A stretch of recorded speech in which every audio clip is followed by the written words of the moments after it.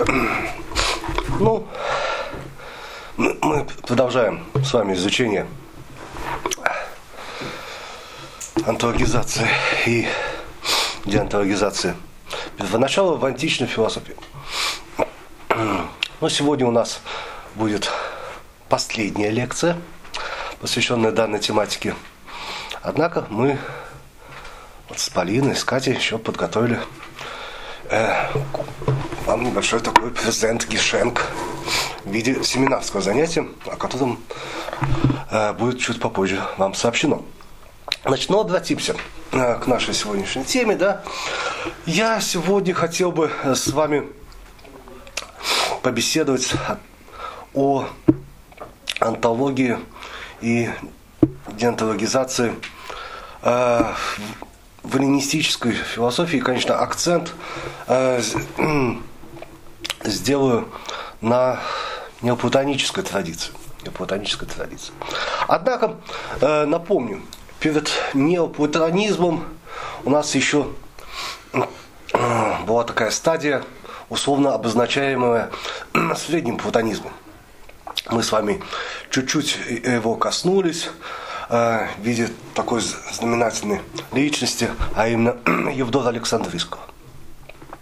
Средний платонизм, как вы знаете, он такое течение, которое объединяет совершенно разных платоников, философствующих в разных местах империи. И очень важные фигуры, промежуточные фигуры, которые многочисленными исследователями относятся как к средневековой философии, к началу средневековой философии, так и к античной философии, это является, безусловно, личность Филона Александрийского. Ну, напоминаю, Филон Александрийский – это эллинизирующий иудей. Он ввел свой знаменитый аллегорический метод истолкования относительно священного писания. Однако нас интересует прежде всего позиция Филона Александрийского о Боге, учение о Боге. Как вы знаете, Филон Александрийский постулирует существование Бога абсолютно трансцендентного нашему космосу. Здесь он употребляет знаменитое тетраграмматон, то есть священное имя Бога, Яхве, и объясняет, что данный Бог разворачивает себя при помощи логоса ума. Данное положение впоследствии войдет и будет переосмыслено христианскими богословами Климентом, Оригеном и другими. Нам очень важно, да, что христианская позиция основываясь на Филоне Александрийском, она постулирует все-таки существование, да, основной предикат Бога как именно сущего Бога, как священное имя переводится, «Аз есим сущий». Однако, для того, чтобы развернуть себя, творить космос, Бог как действующий принцип разворачивает себя в другой ипостаси, именно в логосе. Логос – это есть сила Божия, актуализирующая то, что есть в нем, в самом Боге, в Яхве, в качестве потенции неких семян, зачатков, мыслей Бога.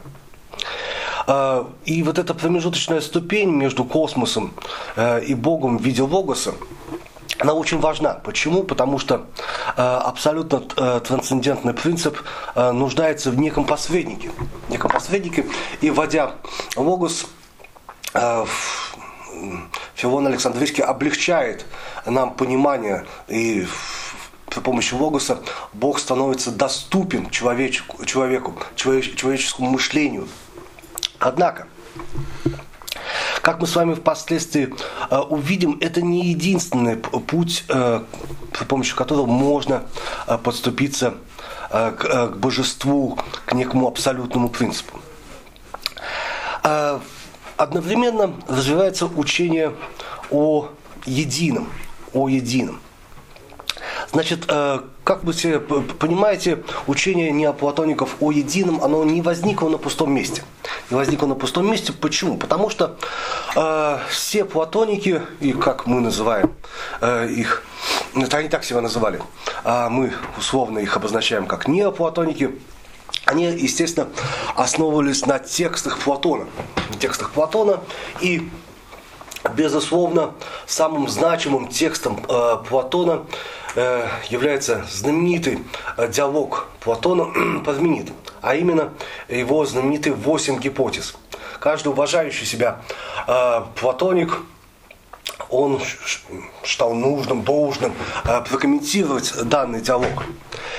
И первая гипотеза из данного диалога, безусловно, всегда трактовалась неоплатониками, платониками в качестве основоположения учения о едином. Помимо этого, как мы знаем, существуют еще некоторые места в учении Платона, а именно из диалога «Государство», где Платон в своем учении об идее блага постулирует, что идея блага превыше всяческого существования. И знаменитое место из платоновского «Тимея», где Платон объясняет, что демиург творит космос в вечности, взирая на первообразец, парадигма. И вот эти 3 места, а именно, напоминаю, идея блага, образ солнца из государства, первая из гипотеза из диалога Парменид и парадигма из диалога Тимей считается основными базисными пунктами, на основании которых позднейшие платоники разворачивают свое учение о едином. Как мы с вами видим, что Спевсип, Ксенократ тоже уже наметили некие пути разрешения. И мы с вами помним учение Спевсипа, учение Ксенократа, которое отождествляет идеи и числа, помещая их в ум, как идеи, как мысли Бога. Помним Евдора Александрийского с его сверхсущим единым. И вот эти идеи, по всей видимости, повлияли на становление неоплатонического учения о едином.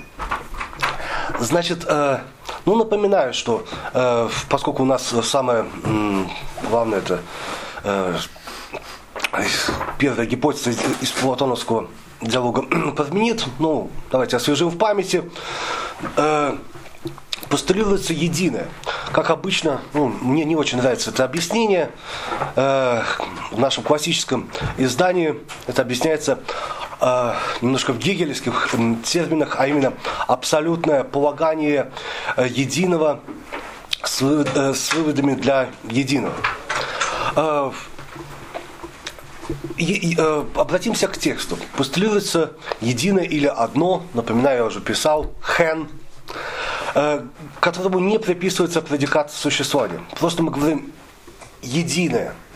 Мы даже не можем сказать, что единое есть единое, потому что, как объясняет это неоплатоники, здесь мы вводим глагол «быть», и каким-то образом единое выступает или существует уже как нечто.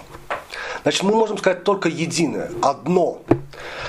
Соответственно, вывод, который делается Платоном, а именно, что этому единому нельзя приписать ни один из предикатов. То есть нельзя сказать, что оно существует, нельзя сказать, что оно не существует, нельзя сказать, что оно покоится, нельзя сказать, что оно движется, ничего нельзя сказать, можно сказать только единое.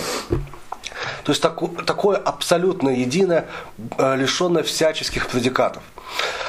Вторая гипотеза, как мы с вами помним, гласит, что единому приписывается предикат существования, единое есть. И это означает, если единое есть, то мы можем приписать все предикаты этому единому. Единое существует, единое не существует, единое покоится, единое движется и так далее и тому подобное. Обращаю ваше внимание, что предикат бытия, предикат существования, приписываемый во второй гипотезе, он одновременно вводит некую дифференциацию единого. То есть единое, оно становится уже многим, но благодаря этому оно существует. Иными словами, здесь во второй гипотезе уже намечается следующая мысль, которая будет зарабатываться неоплатониками, а именно, что бытие как принцип, как основание для множественности. Обращаю ваше внимание, не само единое сверхсущее, абсолютно трансцендентное, а именно бытие выступает как принципу множественный, принципу любого различия, многообразия. Иными словами, наличие множества возможно только на уровне онтологии, на уровне бытия. Значит, и вот эти основные положения платоновской философии берутся за основание такими великими философами, как Платином, ну и впоследствии многочисленными другими неоплатониками. И, безусловно, как вы все знаете, вершиной неоплатонизма является так называемый афинский неоплатонизм. Это учение Прокла Диадоха. Ну, напоминаю, годы жизни 412-485.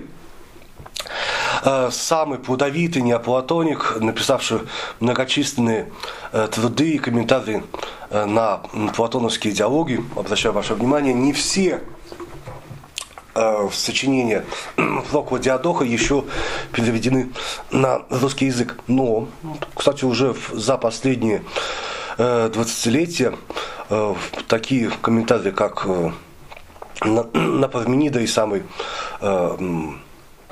основной труд Прокла, а именно Платоновская теология, они уже переведены нашими, как обращаю ваше внимание, питерскими коллегами.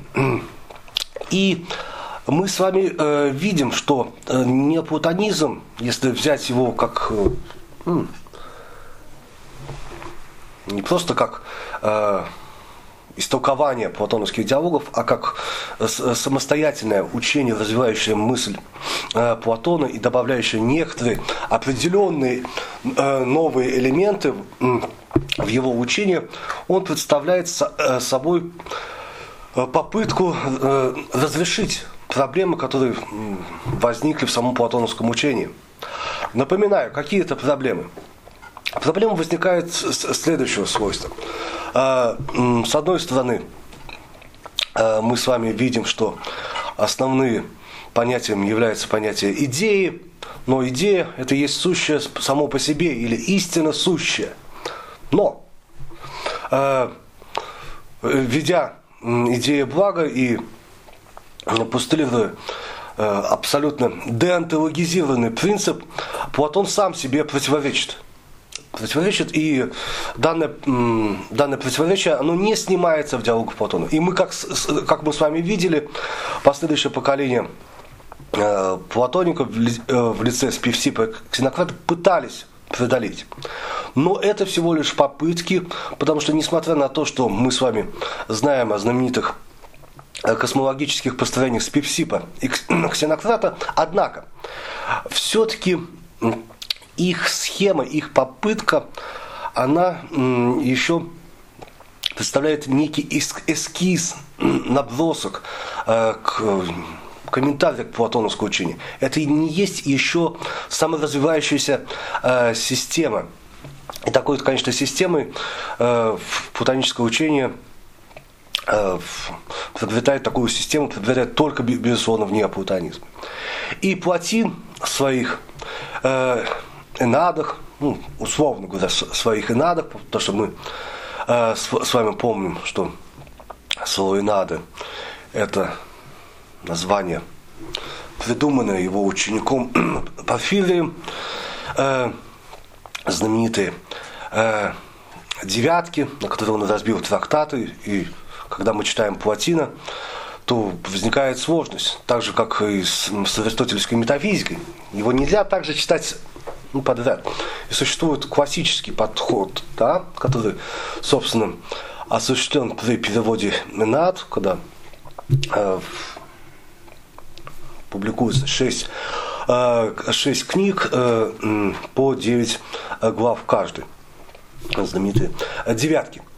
Существует другой принцип понимания Энад, да, так называемый хронологический, то есть как писал сам Платин. И наши коллеги-москвичи, они сейчас пытаются осуществить данный проект. И вот Юрий Анатольевич Шичалин издал только пока, к сожалению, первый том Платиновский Энад, где осуществил именно этот издание основывалось на хронологическом принципе.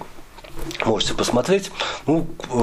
Я беседую с Юрием Анатольевичем, он сказал, что будет очень медленно издавать, потому что это очень трудоемкий процесс расположения Энад и самое главное, комментирование данного трактата. То есть вы можете почитать полную версию Энад в классическом издании, как обычно издаются, как они обычно издаются на Западе, и можете вот посмотреть на попытку московскую издание Энад. К сожалению, она еще пока не завершена. К чему я все это веду? Потому что платиновское учение о едином, да, Платин, напоминаю, годы жизни, условно, да, до 200, год рождения, 204-270. Значит, Платин постулирует принцип единого. Значит, безусловно,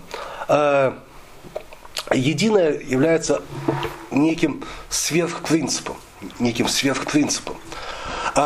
Оно лишено каких-либо предикатов и абсолютно в жестком этом смысле. Абсолют как абсолют.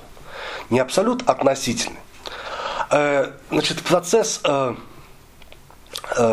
перехода одного к нечто иному называется знаменитым словом эманация. Эманация – это истечение, исхождение. Значит, что такое эманация? Напоминаю, если единое, как сверхсущее, то, что я сказал, цитируя первую гипотезу Парменида, все это можно отнести к платиновскому единому. То возникает вопрос, а почему, естественно вопрос, а почему единое становится иным? Почему происходит процесс эманации? Да, напоминаю, процесс эманации – это вневременной процесс. То есть нельзя сказать, когда эманация имеет начало. Здесь осуществляется знаменитая мысль всех платоников, а именно о вечном творении. Можно сказать, что эманация – это вечное творение космоса. Причем космоса, понимаемым в широком смысле, а именно как умопостигаемый и как чувственно воспринимаемый. Значит, если подумать о эманации немножко с других позиций, то мы можем сказать, что эманация есть инаковение единого. То есть единое становится иным и порождает из себя все сущее, как умопостигаемое, как и чувственно воспринимаемое. Однако возникает вопрос, а почему? Почему абсолют нуждается в нечто ином, во многом? Ведь многое – это есть принцип несовершенства. Почему совершенное, абсолютное становится относительным? В христианстве данная позиция, она, безусловно, воплощается в знаменитом вопросе, который мучает всех людей, когда они задаются вопросом, а почему Бог создает космос? Почему Бог творит космос, если Он знает, а Он все знает, к чему все это придет, зачем Он творит этот космос? Однако, как мы с вами понимаем, здесь мы с вами стоим немножко на позиции некого космологического доказательства и космологического объяснения единого. Мы, будучи уже нечто сотворенным, предъявляем некие претензии. Вот мы недовольны своим собственным существованием, нас много, мы несовершенны, и хотим найти некого виновника этого несовершенства. Но, как мы с вами знаем, Платон и Платин, и последующее поколение называет единое не только единым, единственным, условно, единственное слово, да? Нельзя сказать предикат, а слово, которое можно сказать о едином, что единое является благом. Значит, благо понимается, безусловно, не в этическом смысле. Благо как совершенство. Обращаю ваше внимание, это не предикат. Это есть некая попытка, да, немножко дескриптивная, да, то есть описательная, объяснить нам, нашему мышлению, чем является единое по отношению к нам и чем, возможно, является единым по сути, в себе. И такое единое является совершенством или благом. И вот именно исходя из того, что единое является благом, и объясняется принцип эманации. Понимаете, благо не может быть несовершенным. Абсолют не может быть несовершенным. Почему? Потому что, давайте так зададимся вопросом. Может ли единое, да, будучи благом, не порождать? Да, в принципе, может. Но тогда оно является несовершенным. Оно является несовершенным. Оно, как бы впоследствии Гегель сказал, оно является всего лишь в себе, но не для себя. Оно не может показать все свое совершенство, все, что в нем есть. То есть это благо, это единое является неким импотентом, который, будучи в состоянии, но не хочет. Некий абсолютный нарцисс, самолюбующийся своим совершенством. Да, безусловно, любое сравнение, оно хромает. Давайте можем сказать, если человек обладает некими задатками, ему многое дано, вам, как вот всем молодым и юным, вы находитесь в начале пути и думаете, что бы совершить. У вас есть некая потенция. Вы можете отказаться, вы можете просто жить. Просто жить. В этом нет ничего плохого. Но дойдя, можно сказать, до окончания земной жизни, придя к своему итогу, вы будете сожалеть об упущенных возможностях. Я бы сделал то, это, другое. Но у вас все есть, и вы актуализируете вот это все. Понятно, что вот все вы не можете полностью актуализировать. А если это применить к единому, то, будучи, содержа в себе все, условно содержа, естественно, оно может породить вот это все многообразие. Если оно не порождает, да, оно не является благом, оно не является совершенством. И вот знаменитый образ платиновский, когда он объясняет, что единое переливается, оно настолько совершенно, что оно переполняется и переливается через край. Безусловно, это чувственная метафора, попытка Платина объяснить слушателям, читателям, каким образом единое эманирует из себя, порождая все. Поэтому, да, вопрос относительно инаковения единого – это вопрос относительно о совершенстве самого единого. Единое не может не эманировать, потому что оно совершенно. Обращаю ваше внимание, это вневременной процесс. Вневременной. И здесь снимается известное противоречие, такой детские знаменитые вопросы, каким образом единое, как можно мыслить единое до эманации? Невозможно мыслить единое до эманации. Это наше развлечение, потому что единое постоянно эманирует, постоянно инаковеет, становится иным. Как мы знаем, в христианстве совершенно иная ситуация. Мы можем мыслить Бога до сотворения космоса. И здесь возникают определенные проблемы, которые, возможно, впоследствии мы коснемся. Это я относительно семинарского занятия уже такой закидываю удочку. Да, Полина? Таким образом, единое эманирует или инаковеет. И здесь сразу снимается главная проблема. Поскольку единое деонтологизируется, то бытие, существование и онтология появляется ниже единого. Значит, классической схемой неоплатонизма является следующее. Это условная схема, да?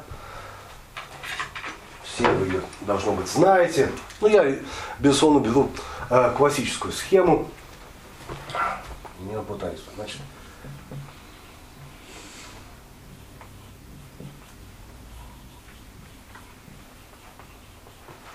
единое ум, душа,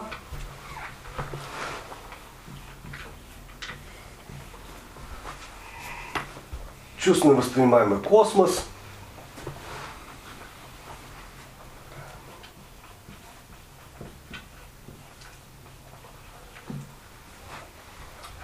и первичная материя. Значит, посмотрим на эту схему. Обращаю ваше внимание, здесь есть, безусловно, эта схема, да, условная относительно, потому что каждый неоплатоник, он добавляет свои положения, свои некоторые определенные аспекты в эту схему, в учение об уме, о душе, о первичной материи. Значит, вот плоковская схема, плоковый диадох, она чем любопытна? Что, обращаю ваше внимание, что он добавляет промежуточный уровень между единым и умом, а именно числа.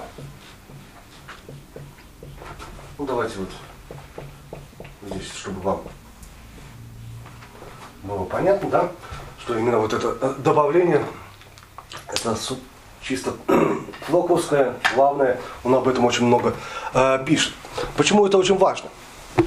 Потому что если, согласно Платину, первым сущим является ум, то, согласно Плокову, первым иным, обращаю внимание, также несущим является число. Мы сейчас чуть попозже мы с вами попытаемся проанализировать данное положение. Значит, единое инаковеет. Значит, обращаю ваше внимание, сам термин идея не применим к единому, и этим снимается знаменитая проблема, то, что идея помещается на более низкий уровень, как мы с вами знаем, онтологический уровень, он более низок по отношению к единому. И первым сущим, согласно Платину, является ум. Да, нус, мы же тоже писали. Безусловно. Об этом очень-очень много написано. И, как вы знаете, существует два знаменитых подхода. Один примитивный, другой, самый распространенный сейчас и в Западной Европе, собственно, условно, в российском антиковедении. Значит, первый подход, то, что неоплатонизм, это есть завершение античной философии и условная деградация античного учения. И, безусловно, многие считали, не только советские ученые, что неоплатоники по сравнению с личностью Платона и Аристотеля, конечно, они очень сильно уступают. Обращаю ваше внимание, что это, я сказал, что не только советские ученые, антиковеды занимали такую позицию. Как мы с вами знаем, даже гегелевское понимание неоплатоников, оно оставляет желать лучшего. Для него, безусловно, в личности Платона и Аристотеля более значимы для историко-философского процесса. Однако, как мы с вами знаем, сейчас возобладала совершенно другая позиция, а именно, что неоплатоническое учение – это есть некий синтез, можно сказать, это есть вершина развития античной философии. Можно сказать, акме. И знаменитое положение, что неоплатоническое учение представляет из собой синтез всех предшествующих главных античных тенденций, а именно платоновского дискурса и аристотелевского. И, безусловно, как мы с вами понимаем, здесь самым основным аргументом в поддержку данной концепции является учение об уме. И, безусловно, неоплатоники пытаются вписать аристотельскую схему, аристотельские некоторые положения в свою знаменитую систему.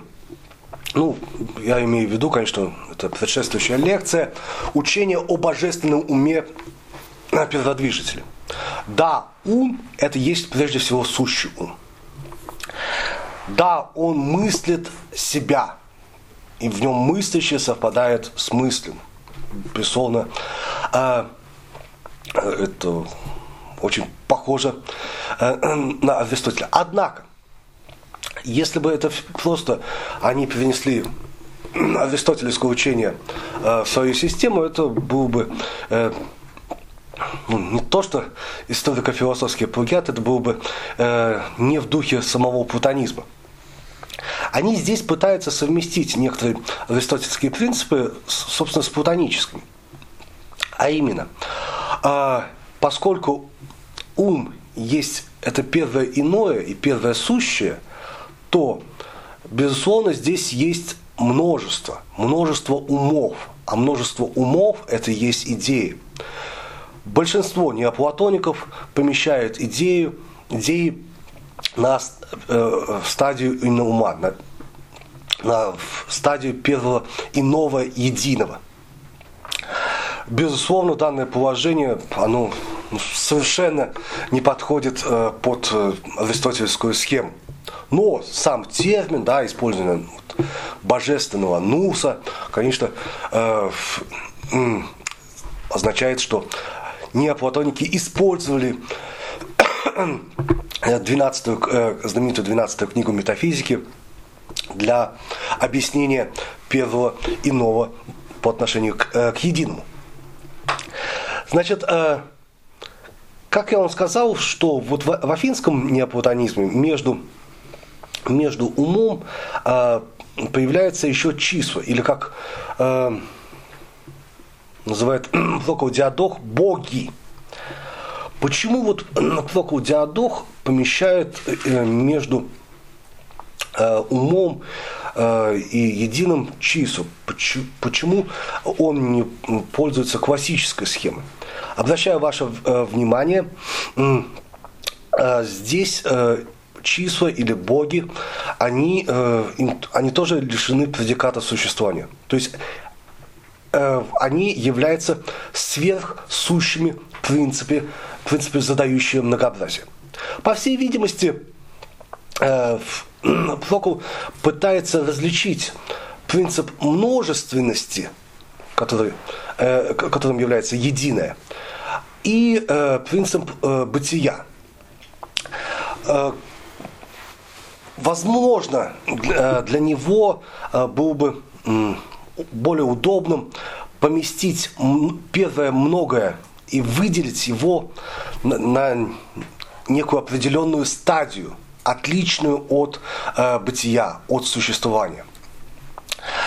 Более того, обращаю ваше внимание, поскольку числа у нас учение о числах является, главным источником учения о числах является это платоновские тимеи с объяснением с Певсипа, Ксенократа, то мы с вами видим, что здесь некоторые неоплатоники различают опять идеи и числа. То есть числа, они являются более условно высоким принципом по отношению к идеям. Значит, далее. Значит, процесс эманации, как некое инаковение единого, если мы опускаем вот эту стадию чисел, означает следующее, что единое пребывает в последующих ипостасях, последующих стадиях, однако оно не только пребывает, но становится неким иным. И здесь есть вот большая сложность. С одной стороны, иное это есть многое. В самом едином не может быть иного. И если единое инаковеет, то иное должно находиться по другую сторону единого.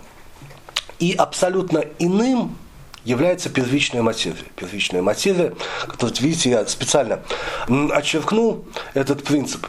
Значит,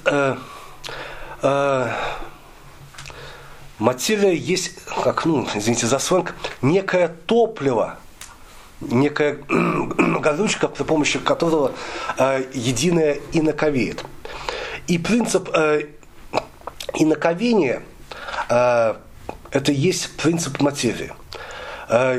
Почему? Потому что это есть абсолютное многое, абсолютное иное.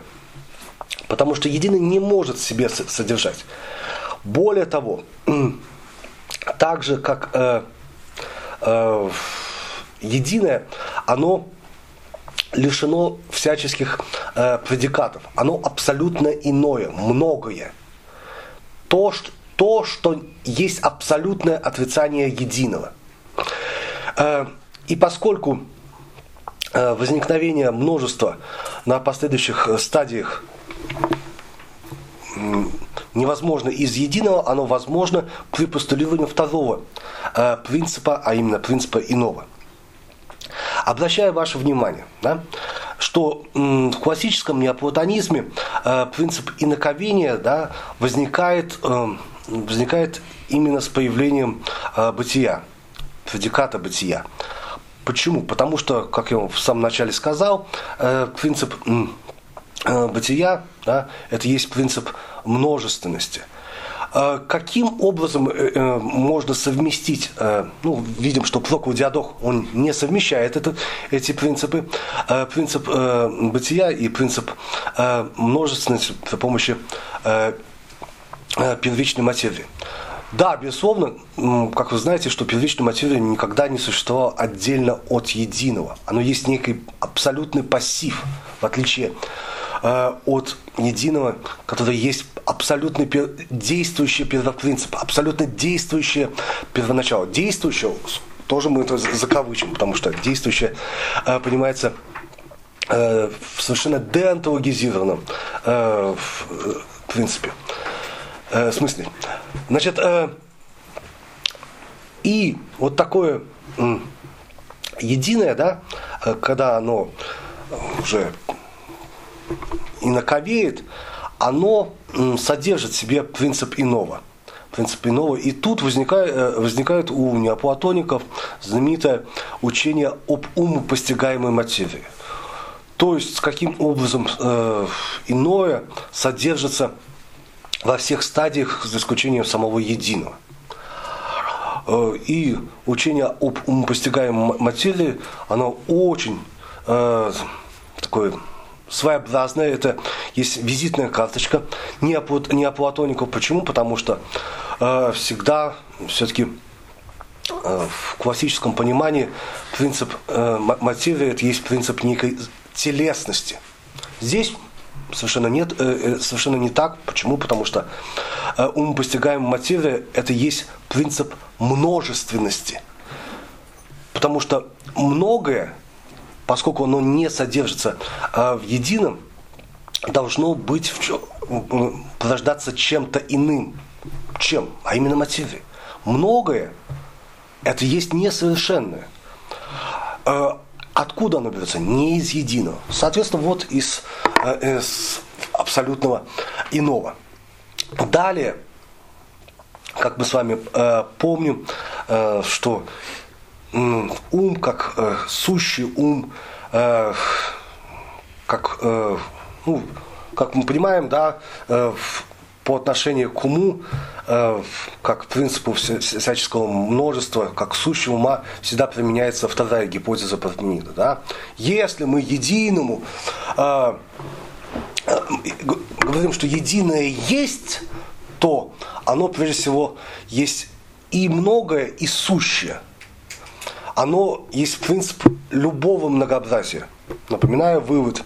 Единое есть, значит, единому можем приписать любые предикаты. СМ вторую гипотезу.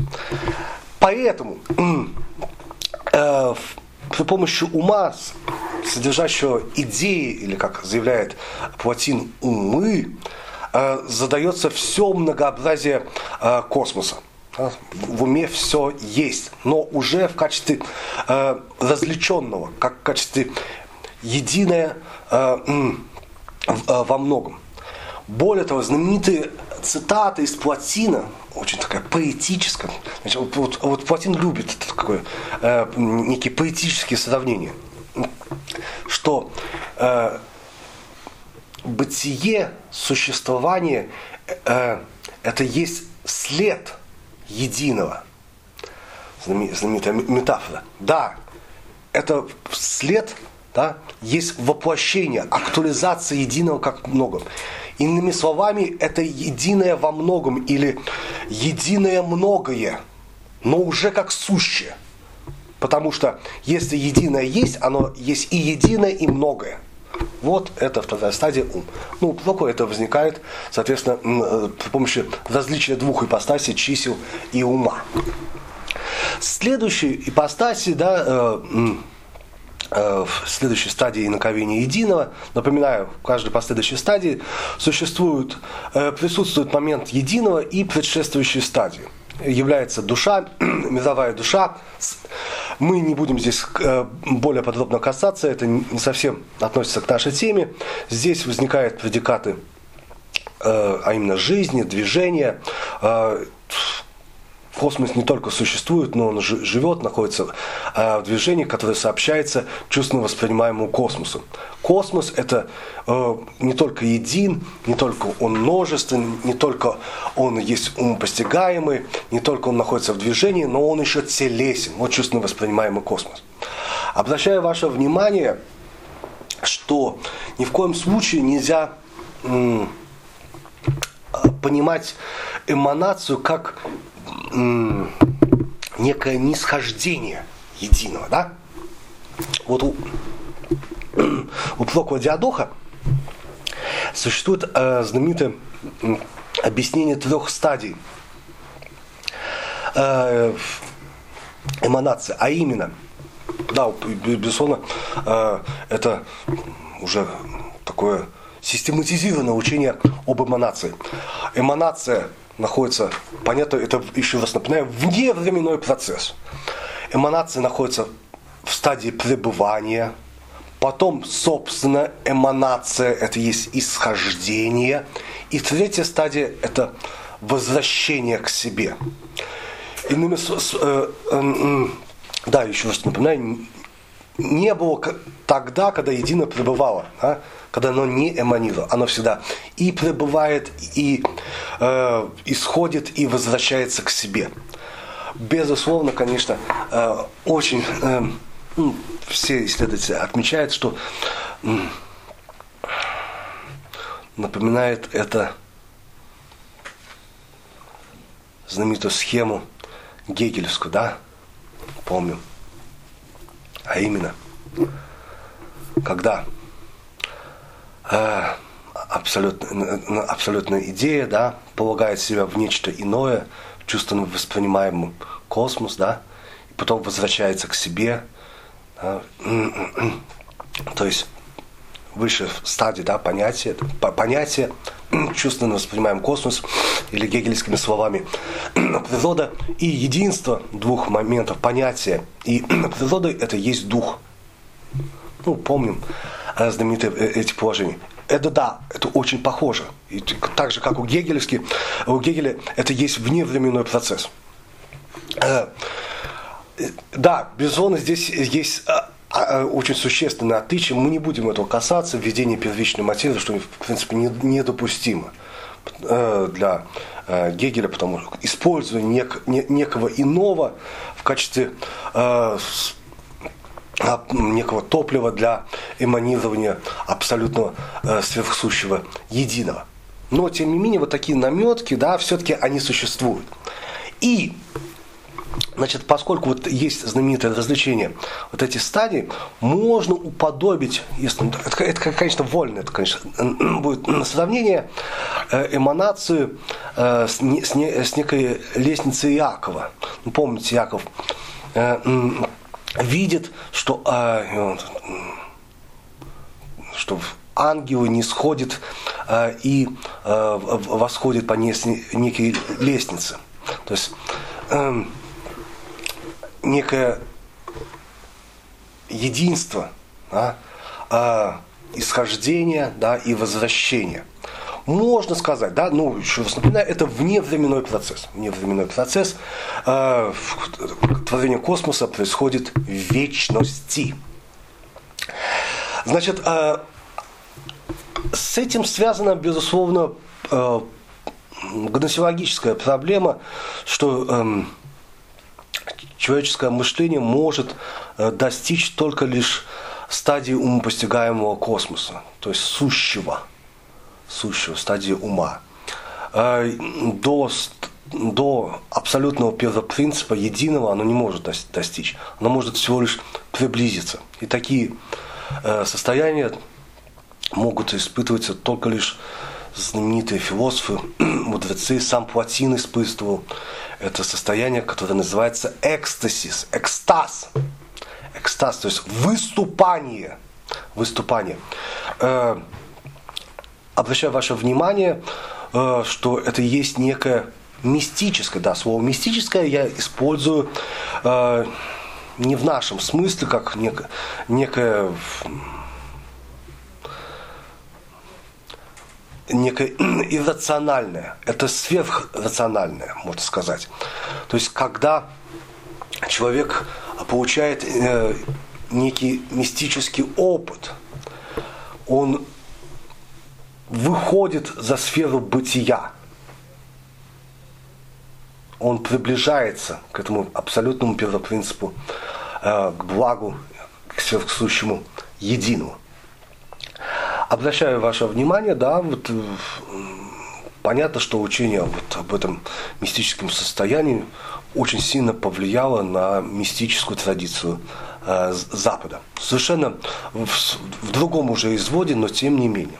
Но, как мы с вами понимаем, для христианского богословия все-таки важнейшим принципом является постулирование все-таки сущего Бога. Бог есть сущий, да? Доказывают бытие Божие, схоласты. Здесь мы с вами видим, это состояние объясняется тем, что человек выступает за сферу бытия. Так, значит, вот есть некая схема учения неоплатоников о абсолютном деонтологизированном начале. Как мы с вами знаем,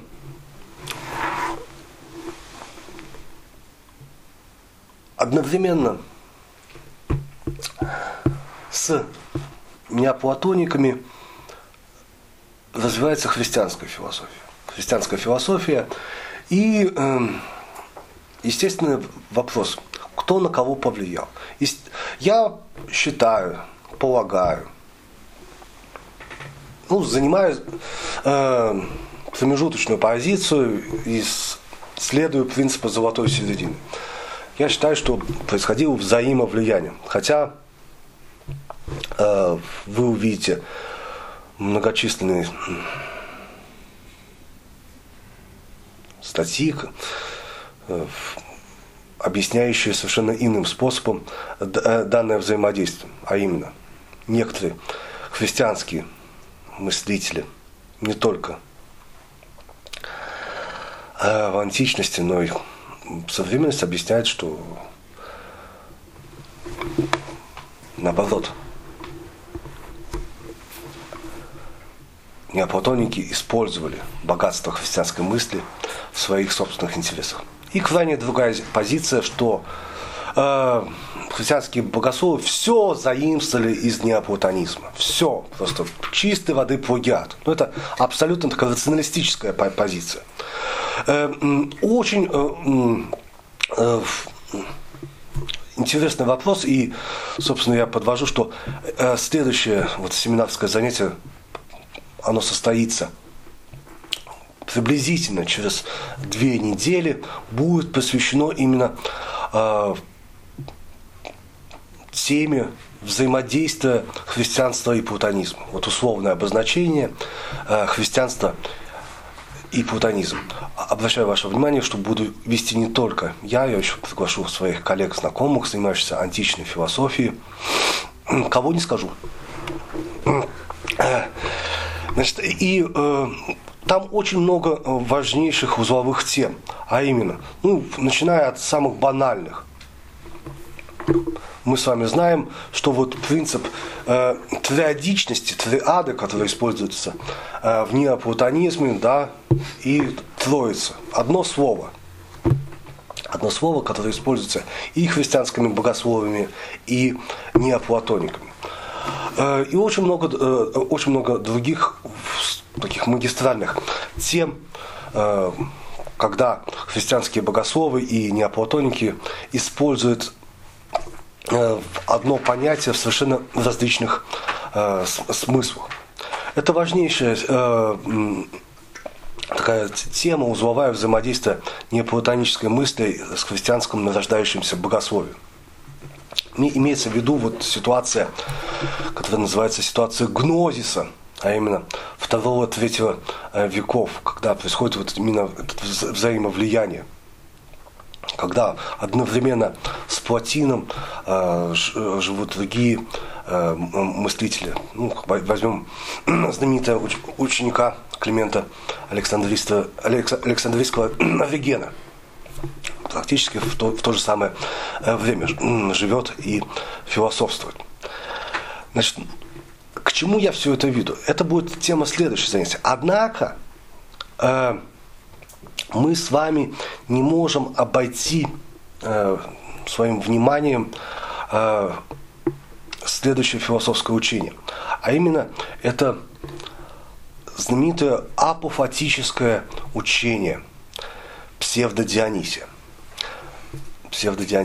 Значит, я вам честно скажу, что здесь я, чтобы не было никаких вопросов, занимаю позицию, что Дионисий, те сочинения, так называемый корпус Ареопагитикум, он был написан в V веке, на христианском Востоке. Автор, к сожалению, неизвестен. Да, как вы знаете, существует совершенно иная позиция, что данный трактат, да, ее занимают в основном христианские богословы и ныне живущие, что данный трактат был написан тем самым Дионисием Ареопагитом, учеником апостола Павла, самое деяние. То есть он был написан в I веке. Кто внимательно исследовал данный вопрос, знает, что когда вот вышло на русском языке первое научное издание трактатов Дионисия, оно было осуществлено под редакцией Гелиана Михайловича Прохорова, и он озаглавил, да, вот, как Дионисий Ареопагит. Гелиан Михайлович, ныне здравствующий, очень известный ученый, он занимает вот позицию, что авторство принадлежит тому самому Дионисию Ареопагиту. Мы не будем вдаваться в эти подробности. Я занимаю позицию, что это все-таки псевдо-Дионисий, и автор неизвестен. Это очень интересный вопрос, вы можете почитать многочисленные статьи, допустим. Ведь вы понимаете, насколько важно установить авторство данного трактата и поместить, локализовать его. Потому что существует такая позиция, что приписывается некоторыми учеными авторство знаменитому Аммонию Саккосу. Аммоний Саккос – это учитель Платина. Учитель Платина. И представляете, какое-то, если это действительно возможно, так, я не придерживаюсь этой гипотезы, то у христианского богословия и у неоплатонизма единый источник. Это очень красивая гипотеза, но тем не менее это всего лишь гипотеза. Давайте остановимся все-таки на более классической гипотезе, что это неизвестный автор, живший на христианском Востоке. Да, есть еще знаменитая грузинская версия, тоже можете почитать. Происхождение и авторство знаменитых сочинений Дионисия Ареопагита. Значит, буду я его называть псевдо-Дионисий. Значит, как вы все знаете, псевдо-Дионисий известен своим апофатическим богословием. Значит, напоминаю, существует отрицательное богословие, апофатическое, апофатикос.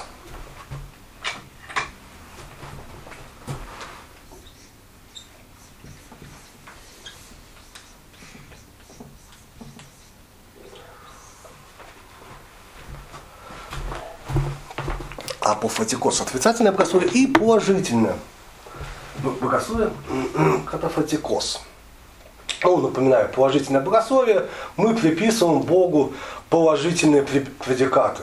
Бог является благим, единым, Бог существует и так далее и тому подобное. Значит, псевдо-Дионисий прославился именно не катафатическим положительным богословием, а апофатическим. И данное положение, безусловно, нас интересует с точки зрения онтологии и деонтологизации первоначала. И здесь псевдо-Дионисий и корпус Ареопагитикум выбивается из традиции христианского богословия. Почему? Потому что, когда я безусловно основываюсь на основных таких сочинениях псевдо-Дионисия, а именно о божественных именах и о мистическом богословии. Значит, безусловно, Псевдо-Дионисий это некий проект, попытка объяснить через христианское богословие Бога, используя инструментарий платонического дискурса. И здесь мы с вами видим, что когда Псевдо-Дионисий заявляет, что апофатическое богословие, оно является высшим по сравнению с положительным катафатическим богословием, то нас интересует самое главное, а именно, можем ли сказать относительно Бога что-либо. Как заявляет Псевдо-Дионисий, безусловно, это влияние неоплатонизма. Каким образом на Псевдо-Дионисия, кто именно повлиял? Может быть, определенные неоплатонические школы, которые были в Александрии, в Константинополе, в других местах. Вопрос открыт.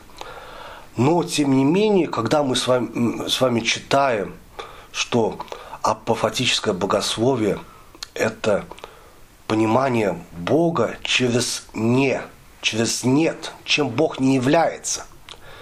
Можно сказать, это абсолютное «нет».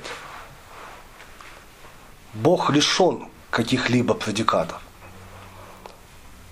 Он бесконечен. А можно ли сказать, что Бог существует? И тут знаменитое место из Псевдо-Дионисия, что когда Псевдо-Дионисий заявляет, что Бог превыше бытия и небытия. И как мы с вами видим, безусловно, это, как мы хотим ли, не хотим ли, это все чистой воды платонизм. И это та же самая наша любимая первая гипотеза из диалога Платона Парменида. Иными словами, ни один из положительных предикатов, да, нельзя приписать Богу. Можно сказать, чем он не является. Поэтому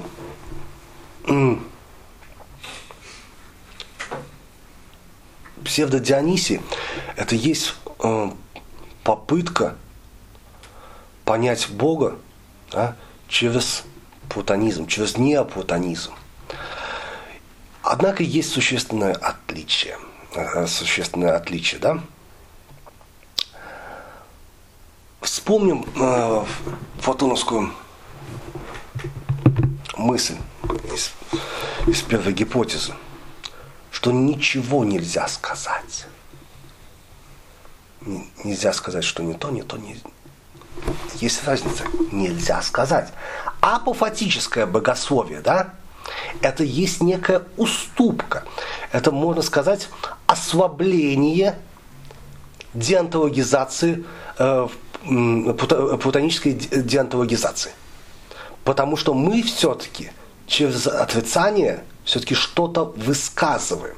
Да, мы, основываясь на космосе, как творении Бога, мы высказываемся через отрицание всех предикатов. Но мы высказываемся.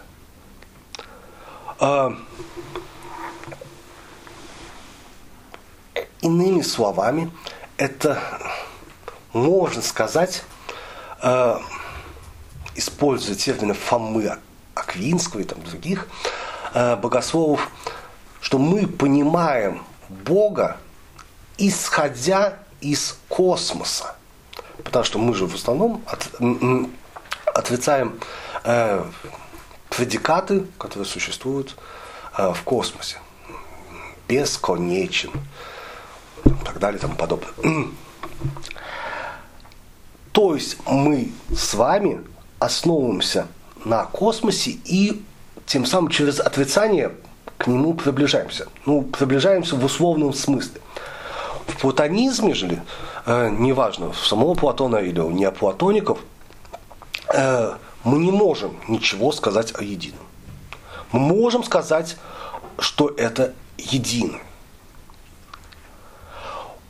Обращаю ваше внимание,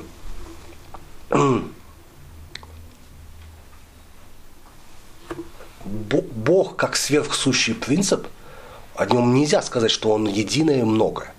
Можно сказать, что чем он не является. Но вводится слово Бог. Да, безусловно, понятие Бога, как абсолютного совершенства, оно наполняется философским содержанием. Но, тем не менее, мы не можем сказать, что он благой, хороший, плохой.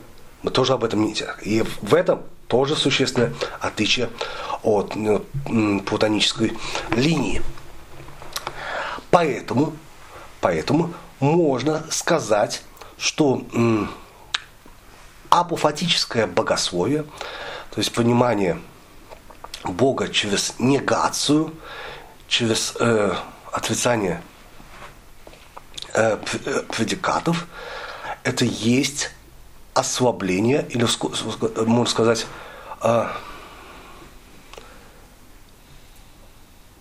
сейчас я вам скажу, деонтологизация Бога не в строгом смысле. Не в строгом смысле. Безусловно, если мы задаем вопросы Дионисию и Апогиту, можно. Это что означает, что согласно вашим творениям Бог не существует? Да, безусловно. Псевдо-Дионисий скажет: нет, конечно, о нем нельзя сказать, что он существует, не существует, он превыше бытия и небытия этих предикатов. Но, обращаю ваше внимание, мы отталкиваемся. Можно сказать, что апофатическое богословие есть, я скажу, чтобы более точно выразить свою мысль,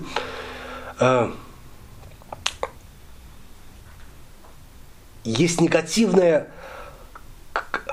космологическое доказательство или объяснение Бога. Ну, напоминаю, да, что в схоластике существует, условно, такое деление, существуют космологические доказательства. Классические доказательства — это знаменитые 5 доказательств бытия Бога Фомы Аквинского, и доказательство онтологическое. Классическое. Вариант представлен у нас у Ансельма Кентерберийского. Ну, напоминаю, в чем отличие, что космологические доказательства исходят из космоса, как творение Бога, да, и доказывают его существование. Онтологическое доказательство исходит из понятия самого Бога, не из космоса.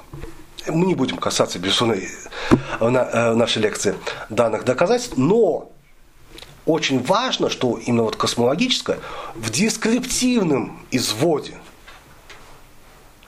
То есть, можно так сказать, дескриптивное доказательство, или даже лучше сказать, дескриптивное объяснение, потому что мы объясняем, чем Бог не является. Вот это и есть попытка Псевдо-Дионисия объяснить Бога. И в этом отношении, да, это есть некий проект приближения, познания, условно говоря, познания, можно сказать, приближения к пониманию Бога как абсолютного сверхсущего принципа. Но, как мне кажется, да, что любое космологическое объяснение и извод апофатического, дескриптивного объяснения Бога есть некая слабая попытка приблизиться к пониманию абсолюта. Почему? Потому что, поскольку все космологические доказательства, они исходят из космоса, они являются более слабыми, исходя по сравнению с онтологическим доказательством. И как вы знаете, что космологические доказательства, они постоянно на протяжении многих веков подвергались жесточайшей критике. Находились слабые места, и действительно там очень много слабых. Ну, все знают,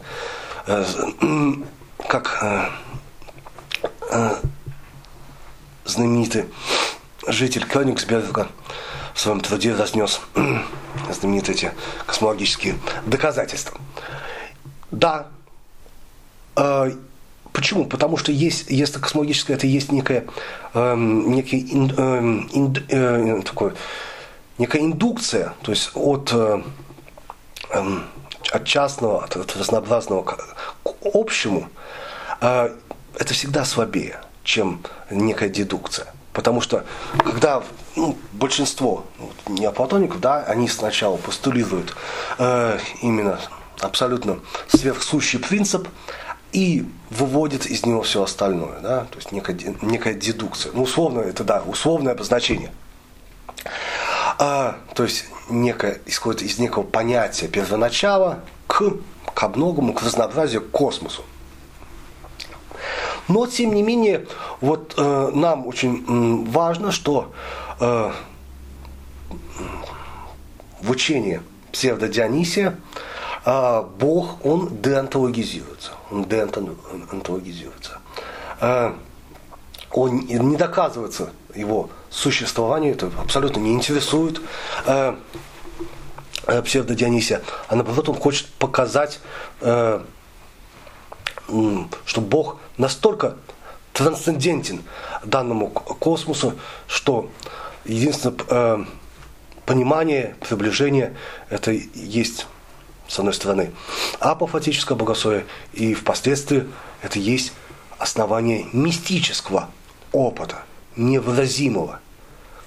Он не может, это личный опыт каждого человека. Напоминаю, что это очень сильно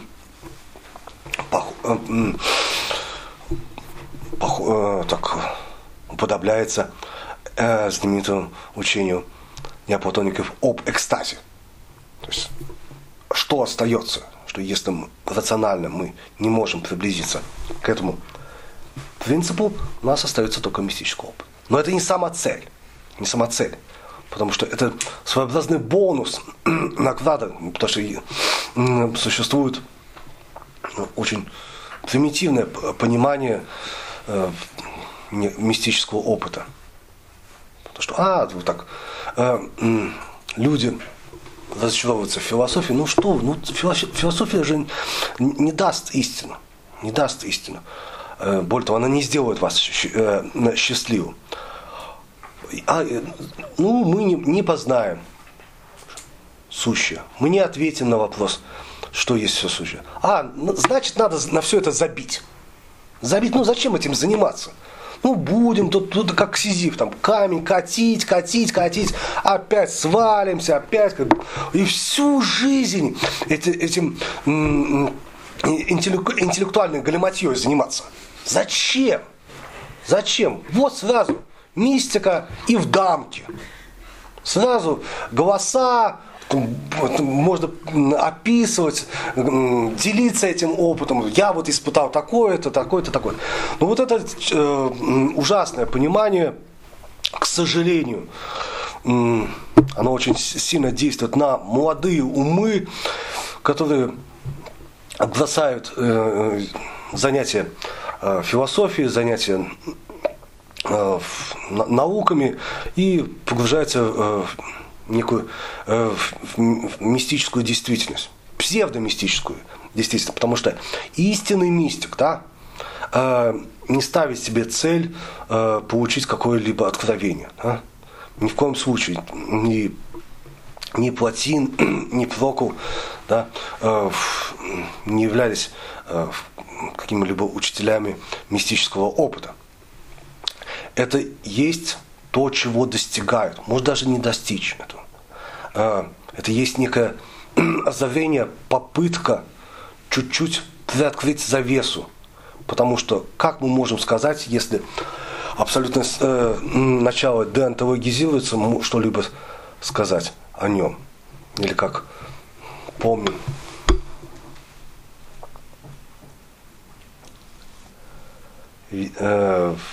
откровение Моисею, когда Всевышний хочет чуть-чуть приоткрыть завесу, да, Моисей его просит, чтобы показать сущность Бога, да, он сказал, я вот пройду, ты увидишь, как обычно переводится, заднее мое. Заднее, да, то есть частичку проявления, чуть-чуть, да, но не сущность Бога. Она невыразима. Нельзя сказать. Также неоплатоники могут сказать, что несмотря на этот опыт, да, он невыразим, мы можем только одно сказать. Оно единое. Мы можем сказать, что оно есть, не есть. Можем только сказать, оно единое. Значит, завершая нашу попытку проанализировать онтологию, деонтологизацию первоначала, мы можем сделать какие-то предварительные выводы и наметить дальнейшие пути. С одной стороны, да, намечается классическая тенденция, да, западноевропейской онтологии. Она и представлена у нас Парменидом, Платоном, Аристотелем. Но практически, условно говоря, мы с вами это более подробно рассуждали, в самом платонизме, для меня платонизм и античная философия это почти синоним, поскольку я вам доказывал, что в основном главный вектор развития античной философии, да, это платонизм. Все либо является ответом на платонизм, либо следование платонической линии. Так вот, одновременно намечается тенденция преодолеть онтологию. Причем у самого Платона, у академиков-платоников, у неоплатоников, у Псевдо-Дионисия, уже в христианской богословской мысли, такая тенденция, она присутствует. Причем эта тенденция пытается поместить бытие, да, на более низкую стадию по сравнению с деонтологизированным первоначалом. С одной стороны, да, существуют следующие два пути, да, вот, по отношению. Всем понятно, что онтологическая, да, направленность философии, да, она имеет длительную историю вплоть до наших дней. А вот деонтологизация, да, имеет два, условно говоря, извода, два пути. С одной стороны, и они намечены в античной философии. С одной стороны, мы с вами видим, что попытка объяснить этот деонтологизированный принцип через развитие этого принципа, через актуализацию этого принципа в ином во многом. Это есть путь неоплатоников и отчасти есть путь Псевдо-Дионисия. И вторая тенденция, а именно, она будет и в философии, и в богословии присутствовать в западноевропейском, попытка дать обоснование через деонтологизацию мистическому опыту. Ведь почему я веду, что деонтологизация первоначала ведет, помимо вот положительного вот этого, условно говоря, пути, она ведет к и вообще является основанием любого мистического опыта, любого мистического богословия.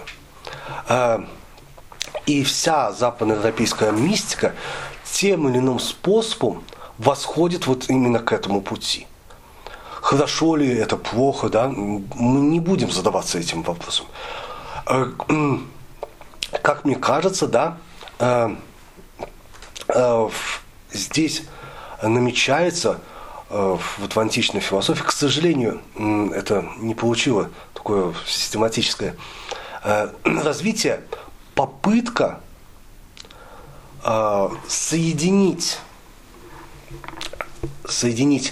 в себе следующие положения. Ведь человек, да, есть не только мыслящий человек. Мы не можем сводить человека только лишь к мышлению. Человек более сложное существо. Хотя иногда мне так не кажется. А исходя из этого, да, мы понимаем, да, и это очень хорошо сказано Гегелем в лекции по доказательству бытия Бога, что попытка верующего человека приблизиться к первопринципу при помощи веры в этот принцип, это тоже есть некий путь. И его нельзя отрицать. Это есть путь некого приближения, или, как мы с вами знаем, достижения этого первоначала. И здесь, с одной стороны, мы можем сказать, что здесь происходит некое примирение мышления и религии в самом первом ее религии в самом начале, когда человек говорит «кредо». И философ, и верующий человек, они представляют собой некое единство. Ведь мы с вами знаем, да, если постулируем некий абсолют, да, что поскольку мы его доказываем, объясняем, вопрошаем, что есть все сущее, но мы понимаем, что это не достигнуто. Но мы можем верить, да? Верить в то, что он есть, он существует абсолютно. Если мы не постулируем существование абсолюта, это совершенно другая песня. И верующий человек в этом отношении, да, представляет собой другую сторону медали. И почему в этом смысле нету особого такого противоречия, антагонизма между философом и верующим человеком? Он может и мыслить, и верить в абсолют, в Бога. Иными словами, мы с вами видим, что косвенным образом деонтологизация есть основание не только некого мистического опыта, но косвенным, не цепляйтесь за слово, то будете нападать на меня, есть косвенное основание любой веры. Человек верит, поскольку он постулирует абсолютный сверхпринцип. Более того, если мы скажем, можете сразу зацепить, что этот сверхпринцип должен быть и есть. Ну, даже возьмем с вами классику, да, символ веры. Ведь не начинается, что верую, что Бог существует. Нет, такого нет. Веру во единого Бога. То есть некий абсолютный сверхпринцип. Да, предполагается, что из этого выводится, но не сказано. Я верю, что Бог есть. Нет, так не называется. И это неспроста. Сейчас многие, естественно, мои коллеги скажут, что я тут занимаюсь некой софистикой, казуистикой, что признание существования Бога это есть основоположение всего христианского богословия. Я сказал же, что здесь это есть некое косвенное основание. И объяснил почему. напоминаю условно знаменитые слова «credo quia absurdum», да? Если понимать абсурд не как там просто бессмыслицу, да, а как есть некое непостижимое, о чем нельзя сказать. Можно только верить, да, и деонтологизировать. Вот это первоначало. Поэтому, уважаемые дамы и господа, вы спокойно можете и верить, и мыслить. Верить в том, что есть абсолют, и постигать его при помощи мышления. Идти, условно говоря, идти двумя путями к одной цели. Да, вы можете ее не достичь. Но если, извините за вольное обращение с известной цитаты, сам первопринцип в этих двух изводах, он является путем. Аз есмь путь. Так вот, идите и обрящите. Спасибо за внимание.